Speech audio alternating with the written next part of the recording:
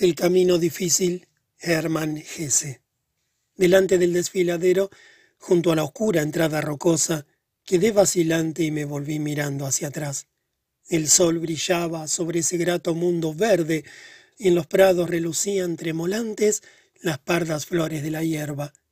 Allí se estaba bien, había calidez y placer amable. Allí el alma vibraba en lo profundo, satisfecha como un velludo abejorro saturado de aroma y luz.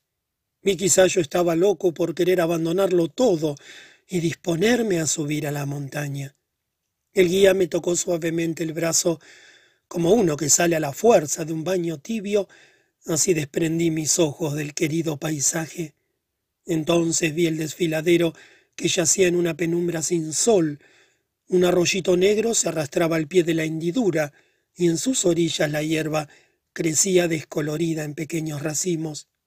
Y en su fondo se lavaban piedras de colores ya muertos, pálidas como los huesos de los seres que alguna vez estuvieron vivos. «Descansemos un poco», dijo el guía. Sonrió pacientemente y nos sentamos. Hacía fresco, y de la rocosa entrada venía una silenciosa corriente de aire sombrío, pétreo y frío. Qué desagradable parecía iniciar ese camino. Desagradable resultaba atormentarse a través de ese lúgubre paso de piedra, cruzar ese arroyo frío, trepar en tinieblas por el desfiladero estrecho y escarpado. El camino parece detestable, dije titubeando. Dentro de mí, como una lucecita moribunda, aleteaba la esperanza vehemente, increíble e insensata, de que quizá pudiéramos volver atrás, de que el guía se dejase persuadir y que finalmente se nos ahorrara todo esto. Y en realidad, ¿por qué no? ¿No era acaso 1000 veces más hermoso el lugar de donde veníamos? ¿No fluía la vida allí más rica, más cálida y estimable?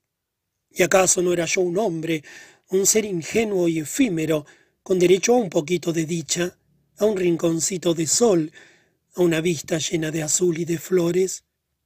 No, yo quería quedarme. No tenía ganas de hacerme el héroe o el mártir. Pasaría toda mi vida satisfecho si pudiera quedarme en el valle bajo el sol. Entonces comencé a tiritar. En ese lugar era imposible permanecer mucho tiempo. «Te estás helando», dijo el guía. «Es mejor que nos vayamos». Dicho esto se levantó, se estiró cuán largo era y me miró sonriente. Ni burla o compasión, ni dureza o indulgencia existían en su sonrisa. En ella no había sino comprensión y sabiduría. Esta sonrisa decía: «Te conozco, conozco tu miedo, sé lo que sientes, y no he olvidado para nada tu fanfarronería de ayer y de anteayer, cada desesperado brinco de liebre cobarde que ahora da tu alma, y cada coqueteo con la amable luz del sol me son conocidos y familiares desde antes de que los pusieras en ejecución». Con esa sonrisa me estuvo mirando el guía y luego se adelantó dando el primer paso hacia el oscuro valle rocoso, y entonces lo odié y lo amé, como un condenado ama y odia el hacha sobre su nuca, pero más que otra cosa, yo odiaba y despreciaba su saber, su dominio y frialdad, su carencia de debilidades gratas, y odiaba en mí mismo todo aquello que le otorgaba la razón, incluso lo que admitía de él, lo que en mí quería seguirlo. Ya había dado muchos pasos hacia adelante, a través de las piedras del negro arroyo, y estaba a punto de desaparecer tras el primer recodo del barranco. «Detente», exclamé lleno de tal miedo que no tuve más remedio que pensar. Si esto fuera un sueño, en este mismo instante mi espanto lo destruiría y yo volvería a despertarme. «Detente», volví a decir. «No puedo, no estoy preparado todavía». El guía se detuvo y miró en silencio hacia mí, sin un reproche, pero con aquella tremenda comprensión, con aquella sapiencia, presentimiento y ese saber de antemano tan difíciles de soportar. «¿Prefieres que volvamos?», preguntó entonces, y todavía no había terminado de decir la última palabra, cuando ya sabía yo, muy a pesar mío, que le diría que no, que debía negarme. Y al mismo tiempo, todo lo viejo, acostumbrado, amado y familiar gritaban desesperadamente dentro de mí: di que sí, y mi patria y el mundo entero colgaban de mis pies como una bola. Y yo quería decir que sí, aunque sabía bien que me sería imposible.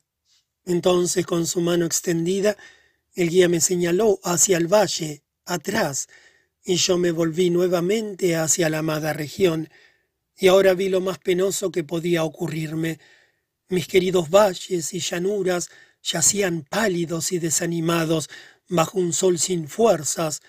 Los colores sonaban falsos y chillones, las sombras parecían llenas de negro hollín y sin encanto, y a todo se le había extirpado el corazón. A todo le había sido sustraído el encanto y el aroma. Todo tenía el olor y el sabor de las cosas de las que uno se ha indigestado hasta las náuseas. Oh, qué bien conocía yo aquello, cómo temía y odiaba esa espantosa modalidad del guía de hacerme despreciar lo que me era querido y agradable, de hacer que se escaparan su savia y espíritu, de falsificar los aromas y de envenenar silenciosamente los colores. Ah, ya conocía yo todo eso. Lo que ayer fuera vino, hoy se convertía en vinagre. Y nunca más el vinagre se convertiría en vino, nunca más. Callé y seguí al guía lúgubremente. Él tenía razón como siempre, y todo no resultaría tan malo si por lo menos permaneciera cerca de mí visible, en vez de desaparecer de improviso como a menudo hacía cuando había que tomar una decisión, dejándome solo con aquella voz extraña dentro de mi pecho en la que se había transformado. Yo callaba, pero mi corazón gritó fervorosamente: «Quédate un instante, ya te sigo». Las piedras del arroyo eran desagradablemente resbaladizas. Era agotador, daba vértigo andar así, paso a paso, sobre una piedra estrecha y mojada que se achicaba y cedía bajo las suelas. Cerca de allí el sendero del arroyo empezaba a elevarse rápidamente, y las sombrías paredes del desfiladero convergían más. Se extendían hoscas, y cada una de sus aristas mostraba la intención maligna de querer apretarnos con sus pinzas y cortarnos para siempre el camino de regreso. Sobre verrugosas peñas amarillas fluía espesa y viscosa una capa de agua. El cielo, la nube y el azul habían desaparecido sobre nosotros. Marché y marché detrás del guía, y a menudo cerraba los ojos del miedo y la repugnancia que sentía. Una oscura flor al borde del camino se irguió entonces, aterciopeladamente negra y con una mirada melancólica. Era hermosa y me habló con familiaridad, pero el guía caminaba deprisa, y yo sentía que si llegaba a bajar la vista una sola vez hasta ese triste ojo de terciopelo, entonces mi aflicción y desesperada pesadumbre serían tan onerosas e insoportables que mi espíritu permanecería siempre proscripto en esa sarcástica región del absurdo y de la demencia. Mojado y sucio, continué arrastrándome, y cuando las húmedas paredes se iban cerrando sobre nosotros, el guía comenzó a cantar su vieja canción de consuelo. Con voz juvenil, clara y firme, cantaba al compás de sus pasos las palabras: «Quiero, quiero, quiero». Yo sabía que él quería animarme, que deseaba ahuyentar de mí el ingrato esfuerzo y el desconsuelo de ese viaje infernal. También sabía que él esperaba que uniera mi voz a la suya, pero yo no quería tal cosa, no quería concederle esa victoria. ¿Acaso tenía yo algún deseo de cantar? Y no era yo un hombre, un pobre tipo que había sido arrastrado contra su voluntad hacia cosas y hechos que Dios no podía exigirle. No podía permanecer cada clavel y cada no me olvides junto al arroyo, allí donde estaba, y florecer y marchitarse según los dictados de su naturaleza. «Quiero, quiero, quiero», cantaba el guía sin cesar. Oh, si hubiese podido regresar. Pero con la ayuda asombrosa del guía, Hacía tiempo que trepaba por los paredones y sobre los precipicios para los que no existía ningún camino de vuelta. El llanto me ahogaba por dentro, pero no podía llorar, eso menos que nada.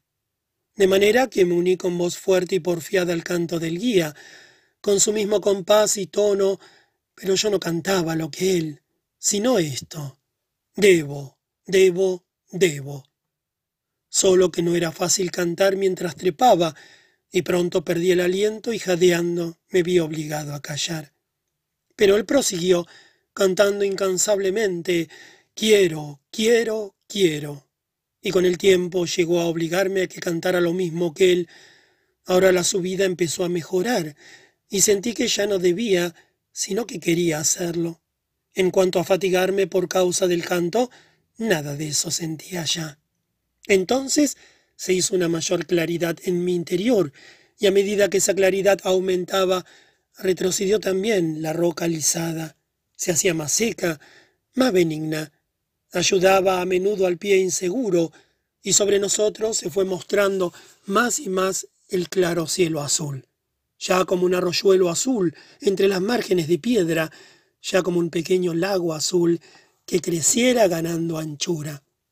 Probé a querer con mayor fuerza y concentración, y el lago celestial siguió creciendo, y el sendero se hizo más transitable, y hasta podía correr un largo trecho ligero y grácil junto al guía, e inesperadamente vi la cercana cumbre sobre nosotros, empinada y resplandeciente entre el ardiente aire del sol. Algo más abajo de la cima interrumpimos nuestra subida a gatas y salimos de la estrecha hendidura. El sol entró con fuerza en mis ojos enceguecidos, y al abrirlos de nuevo, las rodillas me temblaron de angustia, pues me veía aislado y sin apoyo en la empinada cresta, mientras me rodeaba un espacio celeste sin límites, y solo se erguía delante de nosotros la angosta cima. Pero de nuevo había cielo y sol, y así asistidos escalamos, palmo a palmo, con los labios apretados y la frente contraída, la última cuesta angustiosa. Por fin estábamos arriba, sobre un estrecho peñasco candente, en medio de un aire duro, burlón y sutil. Era una montaña singular, y singular también era su cima. En aquella cúspide, a la que trepamos por interminables y desnudas paredes de piedra, había brotado de la piedra un árbol pequeño y compacto, con algunas ramas breves y vigorosas. Allí estaba, inconcebiblemente solo y extraño, recio y tieso sobre la roca, el frío azul del cielo entre sus ramas. Y en lo más elevado del árbol se posaba un pájaro negro que cantaba una canción áspera. Sueño silencioso de un descanso breve. Bien arriba del mundo, el sol llameaba, la piedra ardía, el árbol miraba rígida y severamente, el pájaro cantaba con aspereza. Su áspera canción se llamaba Eternidad. Eternidad. El pájaro negro cantó, y sus ojos relucientes y duros nos miraron como si fueran un cristal negro. Difícil de soportar era esa mirada, difícil de soportar era su canto, y terrible sobre todas las cosas la soledad y el vacío de esos parajes, la extensión de los desiertos espacios celestes que producía vértigo. Morir allí era una delicia inimaginable, permanecer un tormento sin nombre. Alguna cosa tenía que ocurrir pronto, al instante. De otro modo, nosotros y el mundo quedaríamos petrificados por el horror. Sentí entonces el hálito opresor y ardiente de algo que iba a suceder, como las ráfagas de viento antes de la tempestad. Lo sentí revolotear sobre mi cuerpo y sobre mi alma como una fiebre ardiente. Amenazaba, se acercaba, ya estaba aquí. De pronto el pájaro se balanceó desde la rama y se precipitó al espacio. Mi guía dio un salto y se arrojó al azul, cayó en el cielo palpitante, voló. Ahora la ola del destino se hallaba en su apogeo. Ahora arrebató mi corazón, ahora se deshizo sin ruido, y yo caía, me precipitaba, saltaba, volé. Agarrotado en el frío torbellino del aire, me sentí feliz y estremecido por la tortura del deleite a través del infinito hacia el seno materno.